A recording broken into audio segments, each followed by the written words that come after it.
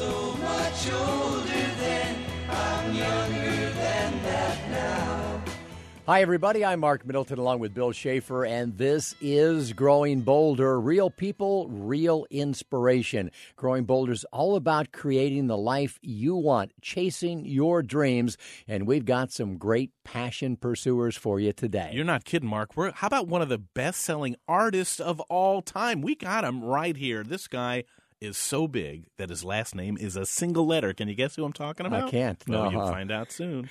Also, are you tired of people telling you what you shouldn't eat? One of the world's top food authorities is here with the 1,000 foods to eat before you die. And a surviving and thriving story that reads like a Hollywood drama, an uplifting yet heartbreaking story. That's not all, folks. We've also got the versatile actor, comedian, and writer Paul Reiser. And how about the 105-year-old grandmother who has been named the World Power Lifter of the Year? All that today on Growing Bolder.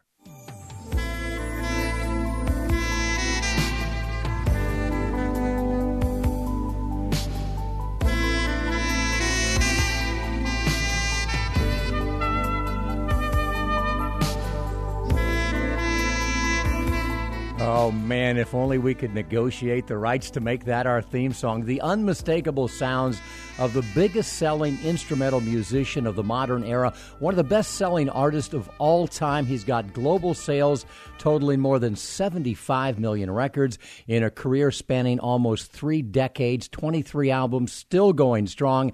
Grammy Award winner Kenny G is the world's premier contemporary jazz artist. He's set to release his 14th studio album. Let's welcome the world's most renowned saxophonist, the one and only Kenny G. Hey, Kenny G, how are you? Hey, Mark. Wow, that's quite an intro, and thank you. Is it as good to be Kenny G as it seems like it is? That is a funny question. I don't know. I'm happy who I am. I mean, I think people should just be happy who they are. So I guess I'm doing as well as most people. You know, your music is so beautiful, and, I want to think that the music is a reflection of the artist, and if I was talking to somebody from Metallica, I might assume that, their life is filled with stress and anxiety. It seems like you've got to be very relaxed and calm, and I know that's probably not true, but in general, does your music reflect your life? Oh, I think so, yeah. I'm generally that way. I think I'm an easygoing guy. You'd have to ask the people that have to be around me on a daily basis, but I think I am, and I put a lot of my effort and integrity into my music. I think that's the kind of way I live my life. Things that are important to me, I try to do well, and I try to treat people well, so I don't know. I hope so. Amen. Hey, before we talk about your latest projects, can we go back just for a second to your younger years? Because it sounds like you were not the child prodigy that many of us assume you might have been. In fact, is it true you didn't even make your high school band? It's true. I didn't make the high school band my first year, and I just practiced more that year, and when I came back the next year after that in 11th grade, I was first chair. So it just goes to show you that, if you get a door slammed in your face, doesn't mean it won't open at some point. And how did you find the saxophone, Kenny, or did it find you? I found it by watching someone on television when I was a kid playing what I thought was a really cool solo, and I thought that it would be fun to do that. So I rented a saxophone. I had my mother get it for me, and I started practicing, and I just really liked it right off the bat. Wow. I definitely want to get into your newest album, but I read something recently that I didn't realize. I mean, I knew you had one of the best-selling Christmas albums of all time. I didn't realize you have the best-selling Christmas album of all time, and that's ahead of Josh Groban, Mariah Carey, Celine Dion, and others. You've got to be very proud of that. I'm very proud of that, and the reason I'm so proud of it is because the music that I did with I have a writing partner and a guy that I work with where we do lots of my music together. His name is Walter. And Walter and I really meticulously made these arrangements for the Christmas songs to what we thought would be arrangements that would last, for 100 years. Just something very, very classic arrangements. And I'm real proud of the fact that people really like the way that we did it. Well, you're 10 years into your 100-year goal. Folks, the album we're talking about is Kenny's 1994 album, Miracle, so check it out if you haven't already. Your new album, which is just about to come out, is called Brazilian Nights. Really a labor of love for you because, as you've said many times, you're really in love with the bossa nova. Can we listen to just a little bit of this, Mike, and then come back and we'll have a question or two for Kenny?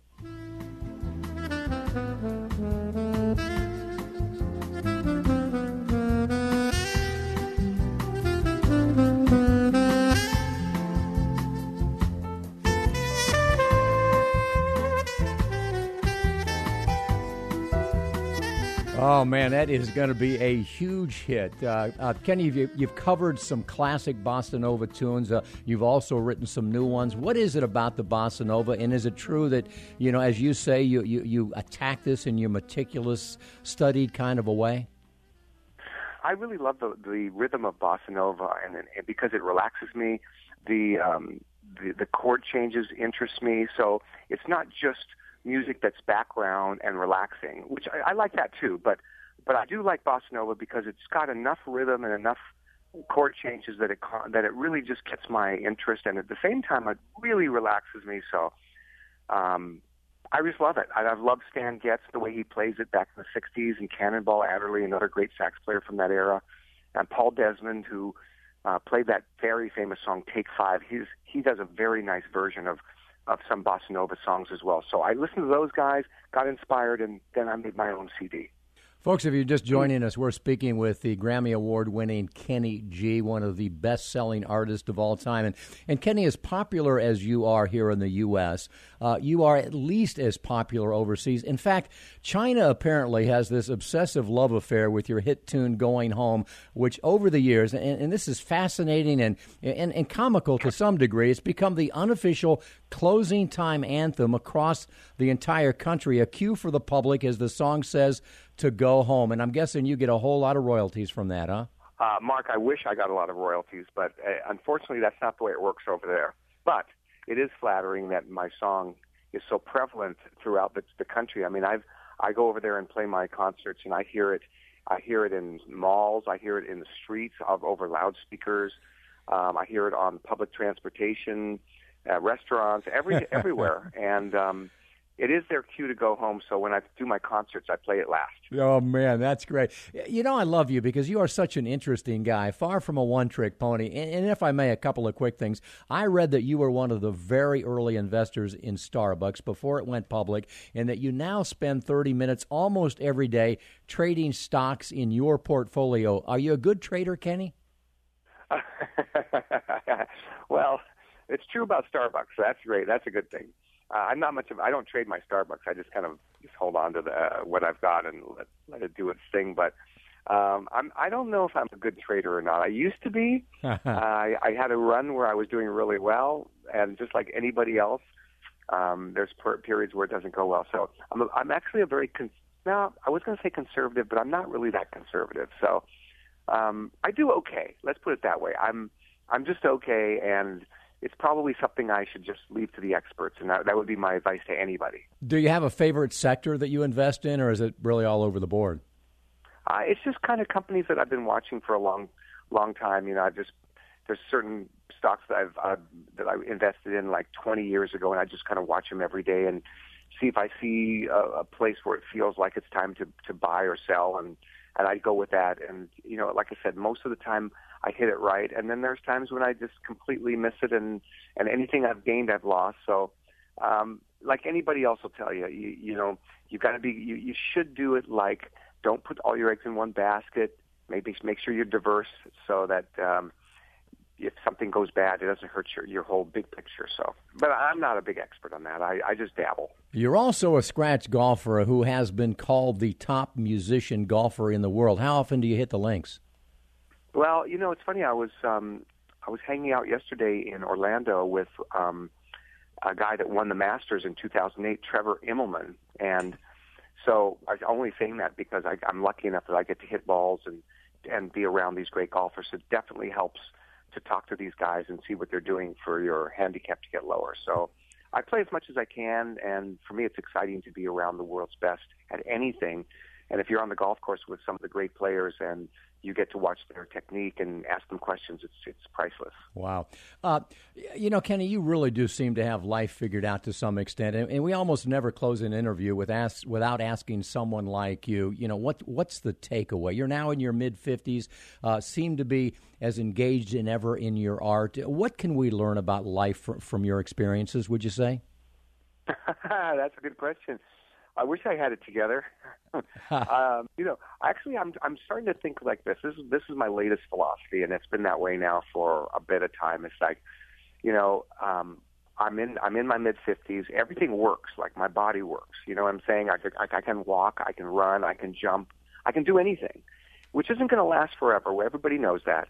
And so I'm thinking that now is a good time to really enjoy the world. If I have the chance to travel around the world, and normally what I do, like when I go to China, I usually, if I have 4 concerts, I go there the day of my first concert, I play the 4 concerts, and then I jump back home because I like to spend all the time I can with my kids.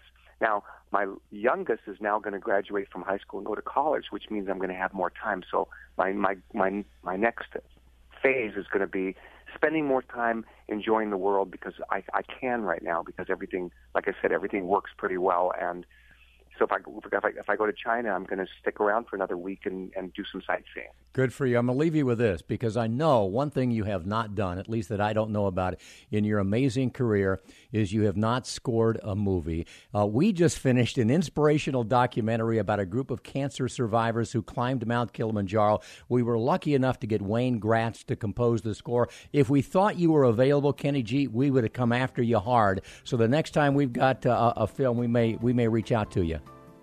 Good idea. Yeah, I'm virgin territory when it comes to doing film scores, and I'm ready to go, and I know I would kill it. But unfortunately, these are the doors in Hollywood that seem to be closed. But you know what? It's like I said, life is still going on, and I'm hoping those doors will open someday. Kenny, we love you as much as we love your music. Folks, he is the great Kenny G. Check out KennyG.com for tour dates near you, and make sure you order his new album, Brazilian Nights, because it is fantastic. Thanks, Kenny.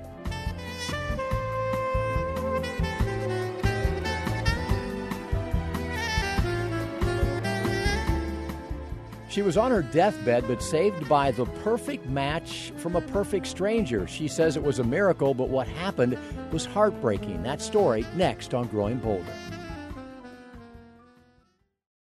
Support for Growing Bolder provided by our partners at Florida Blue Medicare, providing the guidance you need to stay informed and stay connected through COVID-19. Now offering tips, ideas, and critical resources at growingbolder.com/COVID. Check out Growing Bolder TV, airing on public television stations nationwide. Visit growingbolder.com/TV for program listings and where to watch. Half-right prejudice, leap for, rip down all hate ice cream. I'm Bill Schaefer with Mark Middleton, and this is Growing Bolder. Time now for our Surviving and Thriving segment. With the right kind of care and support and the right attitude, it's possible to not only survive life's greatest challenges, but to thrive in the aftermath. Yeah, and in addition to all of that, sometimes it does require the help of a stranger. In this case, a perfect stranger, or at least a stranger who is a perfect match. With time running out, Crystal Osha found her perfect match. Crystal Osha was a 30-year-old single mom when she suddenly began to feel weak. One night I went in to take a shower and I passed out in the shower.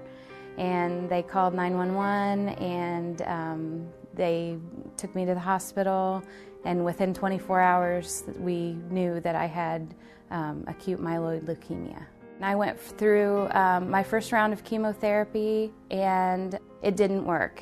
They did a bone marrow biopsy and it actually had gotten worse. And it was, okay, well, let's go to Plan B. Plan B was a bone marrow transplant. Crystal's brother and sister were the best hope for a compatible match, and both rushed to town for testing. Neither one of them were a match. So that was our next big blow. It was, what do we do now?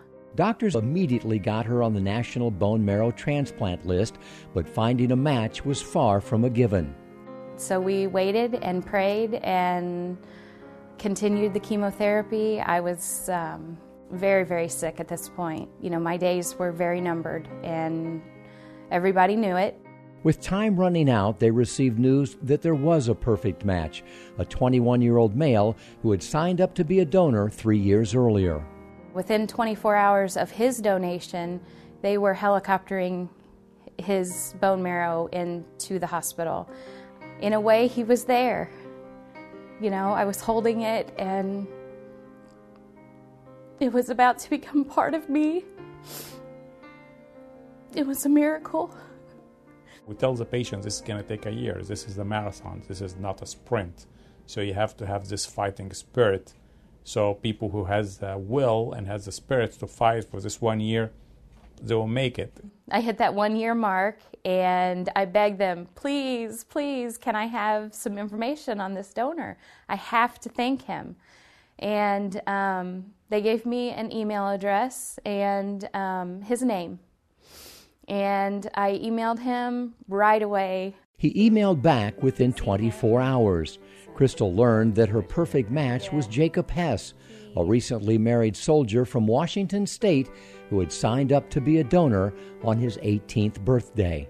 His mom went with him. That was part of his birthday. He could not wait. And he signed up. 4 months after they began emailing, Jacob informed Crystal that his wife was being deployed to Afghanistan and he was going to join her. And he volunteered to deploy with his wife because he wouldn't send her anywhere that he wasn't willing to go himself. I didn't hear back from him.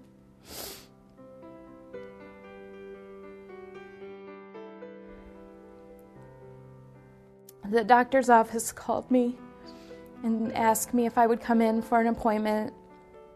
And they actually sat me down and said that he had been killed in Afghanistan on January the 1st, 2014. He was the first known U.S. casualty in Afghanistan for this year. When he died, a part of me died with him.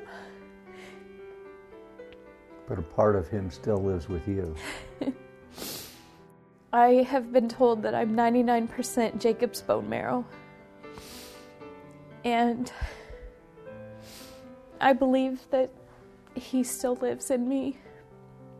And that I can carry on his, hope and dream to help other people. Although she never met the young man who saved her life, she did meet his mother.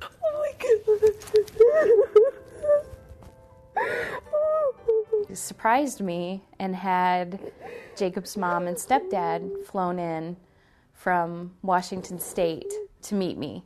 They walked in and I just melted. I just fell apart. I just cried. Crystal was so moved by Jacob's gift of life that she's now dedicating her life to helping others like her. I am definitely going to be a nurse. Now that I've been through cancer, I want to be there for those cancer patients. And to honor the gift that's been given her, she encourages everyone to become a bone marrow donor.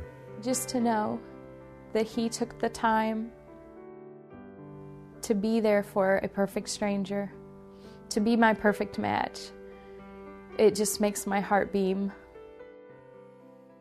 You know, that's a rare story, Bill, that's both uplifting and heartbreaking. Unusual to find an 18-year-old who, for his birthday, actually wants to sign up to donate his bone marrow. What's even more amazing is that 3 years later, when he was matched with Crystal, he could have changed his mind, but he didn't. What an incredible story, Mark. Great job on that. And even though he was married and in the service, he stopped everything to give the gift of life to a perfect stranger. And folks, if you're interested in becoming a bone marrow donor and possibly saving someone else's life, you can get more information at bethematch.org.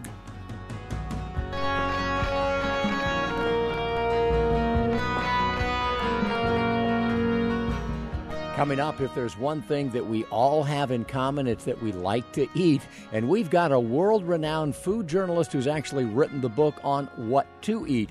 Mimi Sheridan is next on Growing Bolder. Support for Growing Bolder provided by The Center for Health and Well-Being, now open in Winter Park.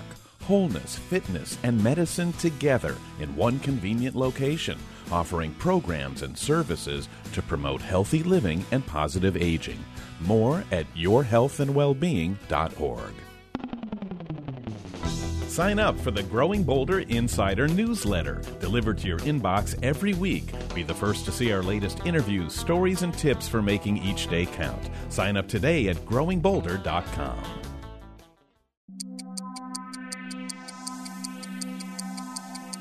I'm Mark Middleton with a word about the Growing Bolder mission. Struggling to hold on to the illusion of youth while avoiding the realities of aging is a losing and ultimately self-destructive effort. We all go through significant changes as we age. We have to accept that we can't defeat aging, but we shouldn't accept the common vision of aging. Growing Bolder is not about holding on to youth. It's about maximizing the opportunity of age, which means realizing that many virtues associated with youth are in fact not age-related. The desire for vitality is not age denial. The desire for accomplishment, strength, adventure, and significance is not age denial. The truth is that few know what's possible as we age, and the upper limits of that possibility are changing daily. Growing Bolder is not about denying aging or becoming ageless. That's a losing battle. It's about changing the destructive and unsubstantiated ageist narrative that's so prevalent in our culture.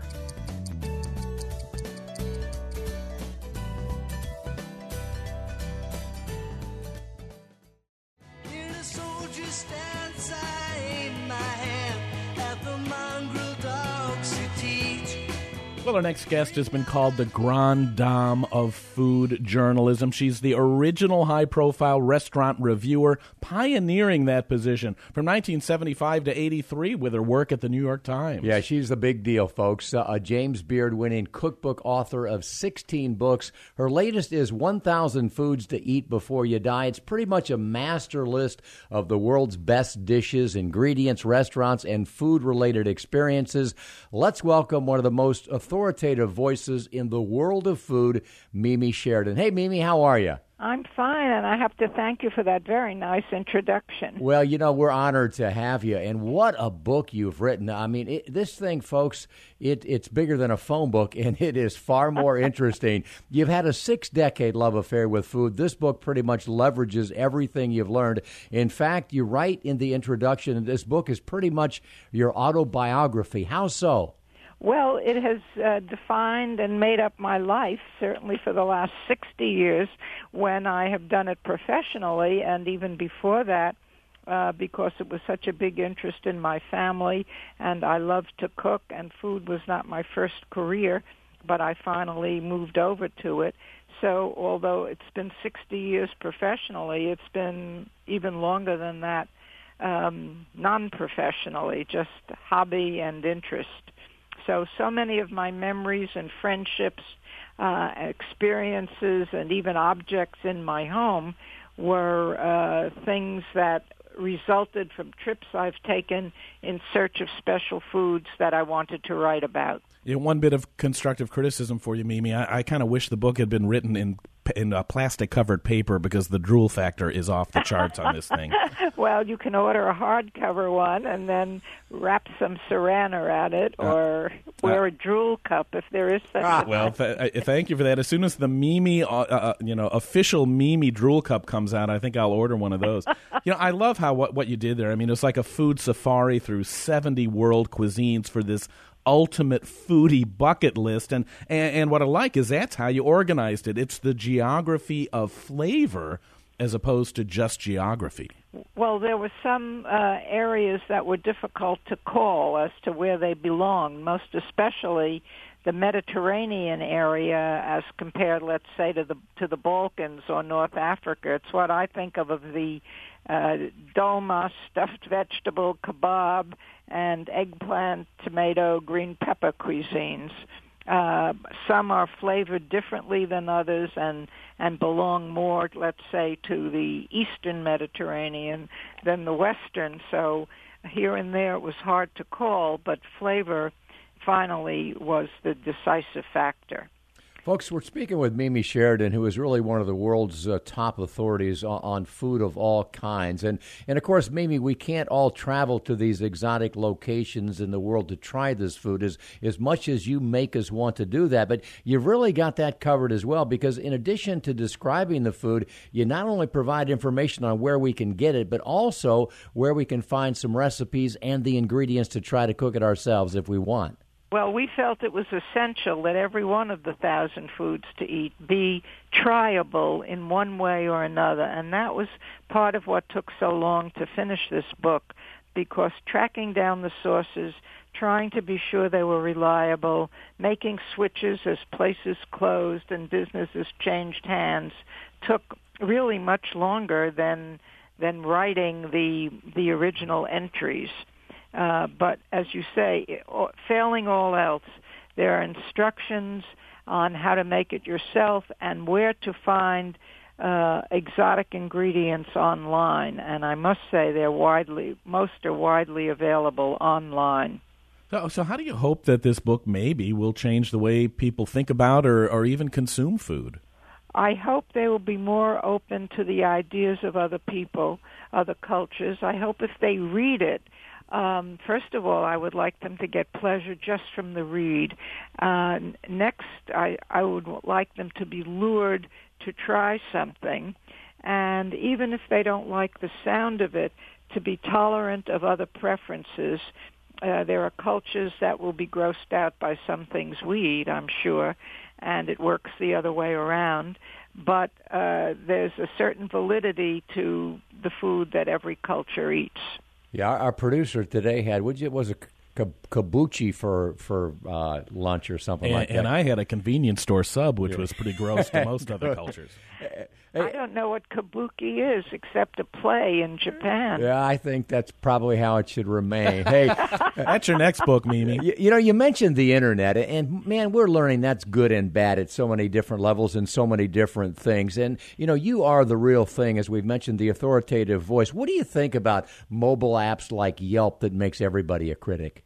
I don't pay any attention to consumer-based ratings. I don't pay any attention to Zagat except for the telephone numbers and addresses. I don't pay any attention to Yelp, or there are a couple of others, because I never know really who the people are and whether it was orchestrated by the owner of a restaurant. So I really don't pay any attention to those, and none of those were sources we used for any information in this book. It's got to be interesting to you, though, at how big all these food and restaurant shows have become, and how the chefs, they're now national and sometimes even global celebrities. Yes, it's a little too much so, I think.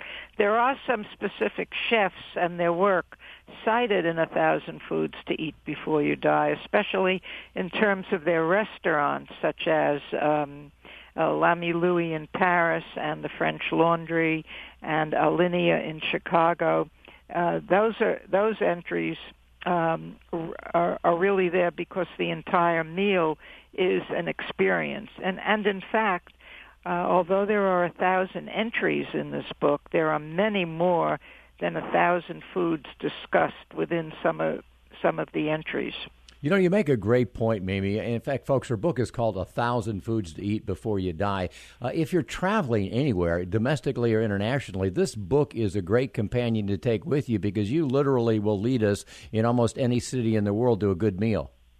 I hope people find it that way, and also that they plan a trip because they want to try something they read about in 1,000 Foods to Eat Before You Die. I hope that there are people curious enough about food to want to go to a particular place to try a number of dishes. Hey, Mimi, in our final 30 seconds, we hope you don't die anytime soon and you keep on eating, because we love what you do, but we'd be remiss if we didn't ask you, someone of your stature and your success, what's the lesson in life that we can learn from you about remaining relevant, about remaining significant in this world that we live in at any age? Wow, that's a tough one. I guess you have to be curious. I guess you have to feel it would be interesting to know more things than you already know.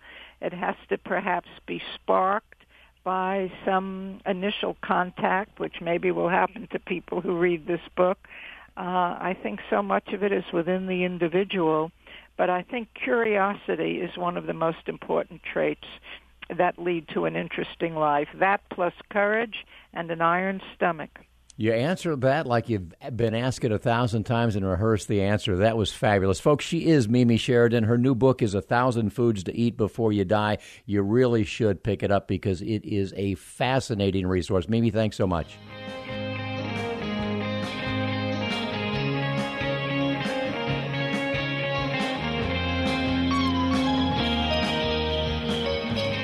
Coming up next, the 105-pound, 77-year-old power lifter who is inspiring women nationwide to improve their life by improving their strength. That's next on Growing Bolder. Support for Growing Bolder provided by Winter Park's new Crosby Wellness Center at the Center for Health and Well-Being. More than just a gym, it features unique medically integrated programs, activities for all ages and skill levels, and free group exercise classes with memberships. More at crosbywellnesscenter.org. Stay connected to Growing Bolder for daily doses of hope, inspiration, and possibility. Find us on Facebook, Twitter, and Instagram for our latest stories and motivational pictures. My guard stood hard when abstract threats too noble to neglect. I'm Bill Schaefer with Mark Middleton, and this is Growing Bolder. Our next guest is incredible. She is a veritable fireball of energy. She's inspiring women all across the nation to better their lives by improving their strength and their fitness. But to this degree is just unheard of. Yeah, she's probably not what you're thinking, folks. She is, in fact, a 77-year-old grandmother, weighs 105 pounds, and can deadlift 215. She, in fact, has become the top female power lifter in the world in her age group. And get this, she didn't start lifting until just a few years ago. Let's find out how it all began as we welcome the amazing Willie Murphy. Hey, Willie. Hello there. How are you? Man, we're thrilled to have you. Did you work out today? Yes, as a matter of fact, I have just completed a workout. Well, that's great. You know, as we mentioned in our little introduction, you have not been a weightlifter your entire life. In fact, you are totally self-trained. You didn't even start until relatively recently. When did you get interested, and how did you get started? I got started because I began running track and field at my middle years of 50, and I wanted to have an edge on the rest of the ladies, and I started just lifting 5-pound weights in order to leave faster when the gun would go off, and guess what? To separate myself from 7 other ladies, and guess what? I really, really did my best, and guess what? The ladies were so proud of me because I did the 100, the 200, the 400, the 800, and I started doing the 1,500 just for track and field, and guess what? Because I'm lifting weights now, I started way back then, I'm stronger, and I'm feeling much better. You're more explosive. You're faster. You're quick. You're as fast as it gets. Well, I can still run 100 meters in 10 seconds. No way. I'm proud of that. So Willie, let me ask you this. You said you worked out right before you came on the program here. Now, maybe we have a different idea of what a workout is. To me, it's a brisk walk to the car down the driveway. I go to the store and I get donuts and coffee, and then I take a break. Well, today I am lifting now, deadlifting 225 pounds, and I weigh 105, and I do half of my weight for the bench repetitions for a total of 45 times within 2 minutes, and then I do the power curl at 60 10 times, and then I do the bench, the regular bench at 120 pounds. Folks, we are... and that's just some of the things that I do. Plus, I do the flexibility and the stretching. And I am not injury because I do everything very slow. We're talking with Willie Murphy, folks, and guess what? She's 77 years old, and guess what? She is the world champion powerlifter. Now, to be as strong as you are, Willie, I'm guessing you've got to be taking steroids. Well, I want to thank you so much because in November, when I flew down to Atlanta, Georgia, for the World Powerlifting Competition, everybody has to take that urine test, and guess what? I'm always free of any kind of medications, and I'm proud of that. You're in charge. Thank you for that. I appreciate that. Well, Willie, when you started lifting, you told your family you were going to work out. You were going to get in shape and get strong. Didn't they look at you and say, but Willie, you're a grandmother. You're 70 years old. You can't be working out now. It's too late. And not only that, may I say this, they're saying that it's not womanly to be lifting weights. And the laugh is on my family because guess what? The ladies and the young girls now are lifting weights in order to become better soccer players, better basketball players, and they're even into the cage fighting. And guess what? It's time for the women, the 21st century. Amen, man. We'll put you up on that soapbox and let you go because what you're saying is so inspiring, so empowering, so important. And Willie, you are now inspiring not just women, you're inspiring men. I mean, you inspire me because you help me to see that when I'm 77, even if I'm not in great shape at that point, it's never too late. What's your message, Willie, now that you've got this audience, now that you have people all over the world listening to every word you say? What do you want them to know about life? Well, I just want everybody to believe in themselves, and exercise is so important because you have to keep the blood flowing, and just to start very slow because everybody's body is very different, and you have to just know that you can become a little better than what you really are. Willie, thank you for that. Nobody wants to be in their 70s. Nobody says, gee, I can't wait till I get old. We're afraid of it. We put it away. We think it's a time of decline. What is your message about that? Well, the message is I am self-taught, and I'm very careful not to get injured, but I start light weights, and consistency, that's the key word. You cannot start today and tomorrow you say, I'm too tired, I can't or I won't. Your body is loving you as long as you're moving. And guess what? I only work out 3 times a week. And guess what? My family members, they give me laughter and hugs, and they're very proud of me. And I have a lot of individuals saying that I inspire them to get more exercise, even if it's swimming or yoga or just at home lifting up soup cans. As long as you're loving yourself and just believing in yourself, you can go older and be better, and everybody will love you because you're looking good, too. Man, you are so inspiring, folks. This is Willie Murphy. And Willie, Bill and I have looked at a lot of people that are older athletes that have done amazing things. And guess what? We have never met one that can do a one-handed pull-up or a one-handed push-up or even fingertip push-up. So work on that. And if you can ever master that, give us a call and we'll put you back on the radio. Well, I am doing that currently. As a matter of fact, on Rachel Ray yesterday on the TV program, I did some of that. And the audience, it was a live audience, and guess what? They were so happy that I represent the seniors of America. Amen. We got to go. Out of time. We got to get you back on. We love you, Willie Murphy. You are a national treasure. Willie Murphy on Growing Bolder.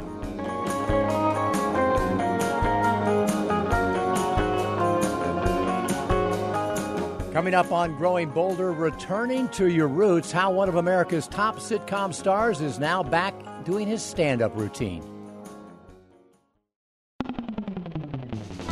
Subscribe to Growing Bolder magazine, now with more information, articles, and photos than ever before. This quarterly publication is unlike any other, filled with the kind of inspiration you need to live your life to the fullest. More information at growingbolder.com/subscribe. Miss an episode of Growing Bolder Radio? Subscribe to our podcast and get it on your mobile device. Details at growingbolder.com/podcasts. Tell me why I love you like I do. Tell me who can start my heart as much as you. This is Growing Bolder, and I'm Bill Schaefer with Mark Middleton. Our next guest is a stand-up comedian who has something to do with the theme song you just heard. I'll give you another clue. He's one of our personal favorites. He is also an actor and a writer. He created and starred in the acclaimed NBC series Mad About You, which garnered him an Emmy, Golden Globe, an American Comedy Award, and a Screen Actors Guild nomination. Yeah, this guy is multi-talented. He's the author of Familyhood, Babyhood, and Couplehood, which, by the way, sold more than 2 million copies and reached the #1 spot on the New York Times bestseller list. In addition to a career in stand-up, he starred in the sitcoms Mad About You, Opposite Helen Hunt, and My Two Dads. The former ran from 92 to 99. He currently stars in the FX series Married with Judy Greer. He's appeared in many films, including Diner, Beverly Hills Cop, Beverly Hills Cop 2, and Aliens. He is, of course, the great Paul Reiser. Hey, Paul, how are you? I'm exhausted from just listening.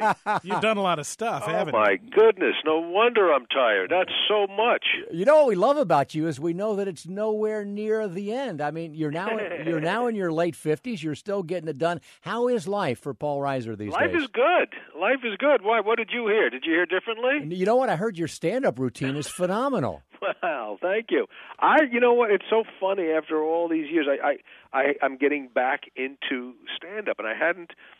It was when exactly when Mad About You started that I just kind of got distracted and put stand-up on the back burner for a while, and it took longer than I would have thought to get back to it. So it's really just been the last couple of years, and I'm having a blast. And it's kind of reaffirming because it's, you know, when I started, that's really all I wanted to do was be a comedian. I didn't have any other grander scheme in mind. And so I was lucky, and a lot of things worked out. But when I finally got back to doing this stand-up, it's been really fun, and exactly what I needed and what I had been missing but didn't realize.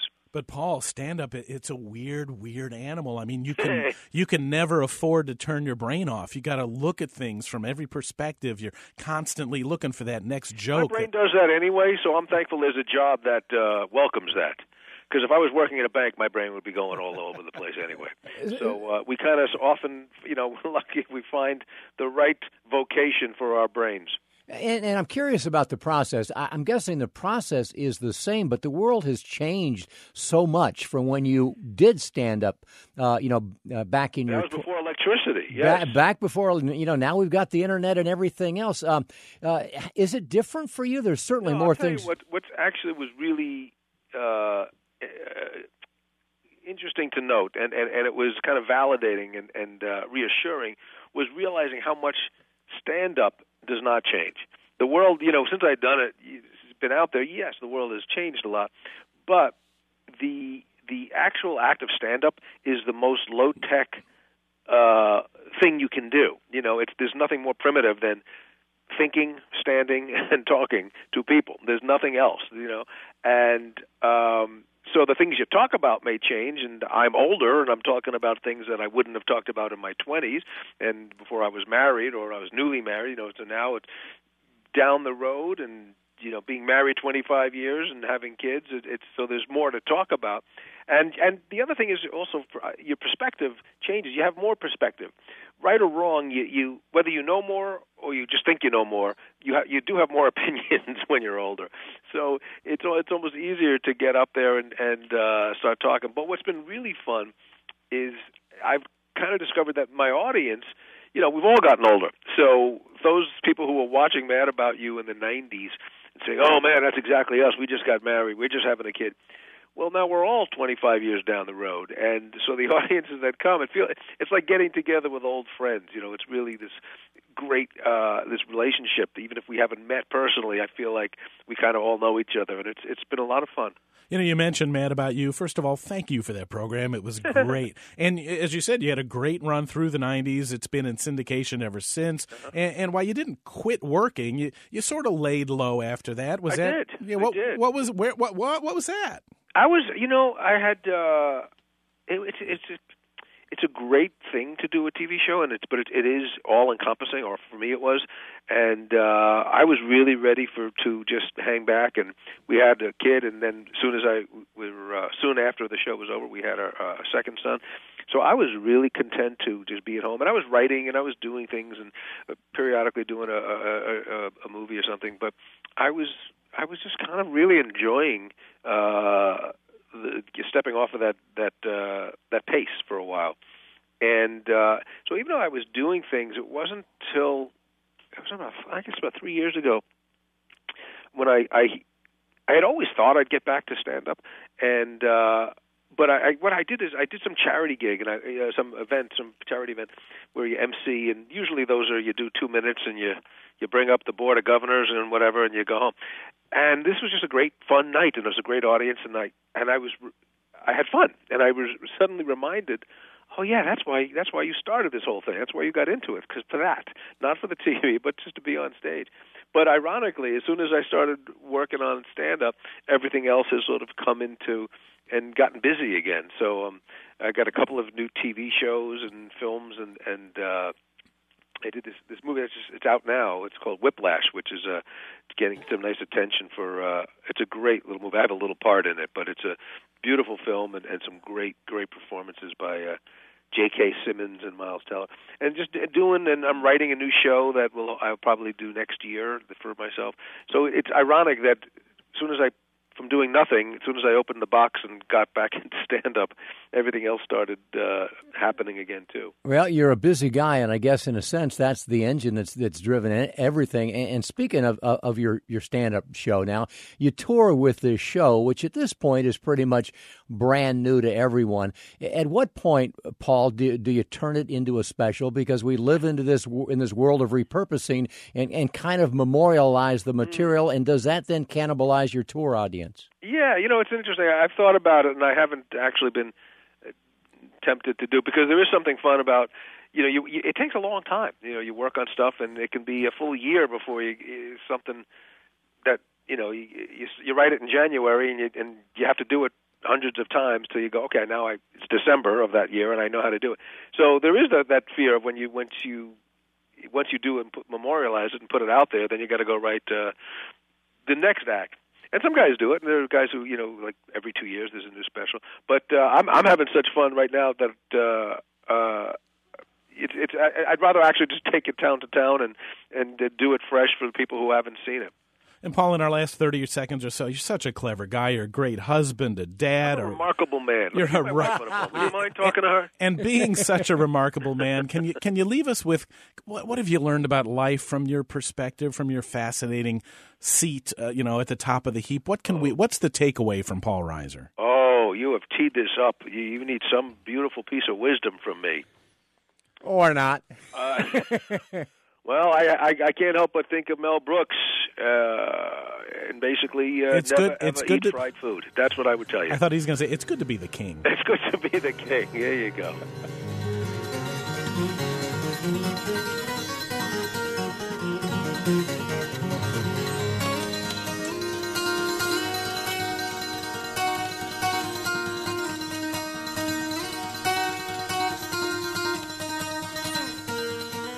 And before we leave today, you have no doubt heard the saying, I'm waiting for my ship to come in. That saying actually originated centuries ago when you could buy a share in a ship's cargo, the tea, the spices, the cloth that was to be bought back. And, of course, that took place in the days when communicating with the ships was impossible, and many ships were lost to storms or even pirates, so you never knew when or even if your ship would come in and if you would reap the bounty of the investment. And today it's come to mean simply waiting for something good to come your way. But here's the problem. Just just like in the old days, you don't know if that's ever going to happen. Too many of us are just sitting around waiting for something good to happen. And sure, you might get lucky, but odds are that you won't. So don't wait for your ship to come in. Swim out to it. Make something happen. That's Growing Bolder. We'll see you next time. Growing Bolder is a production of Bolder Broadcasting. All rights reserved. This program was recorded at Growing Bolder Studios in Orlando and is available as a weekly podcast on NPR One, iTunes, Spotify, Google Play Music, Stitcher, and TuneIn. It is written and produced by Jill Middleton, Mark Middleton, and Bill Schaefer.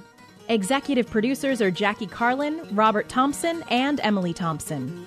Technical director is Jason Morrow. Production manager is Michael Nannis.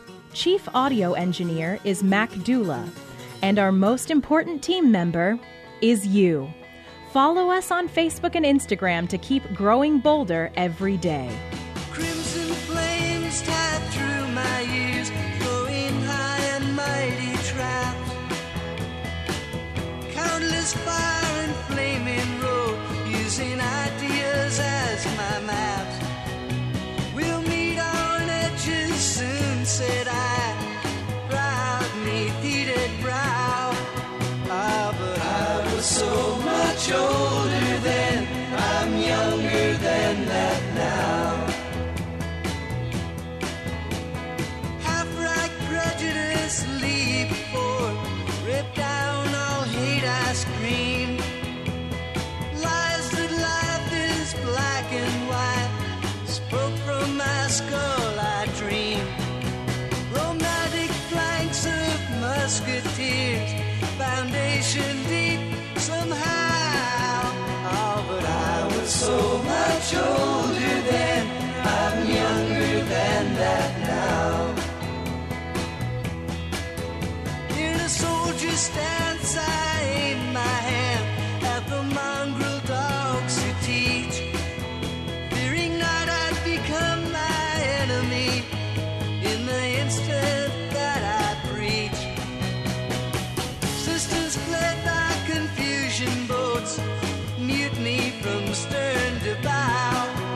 Ah, but I was so much older then, I'm younger than that now.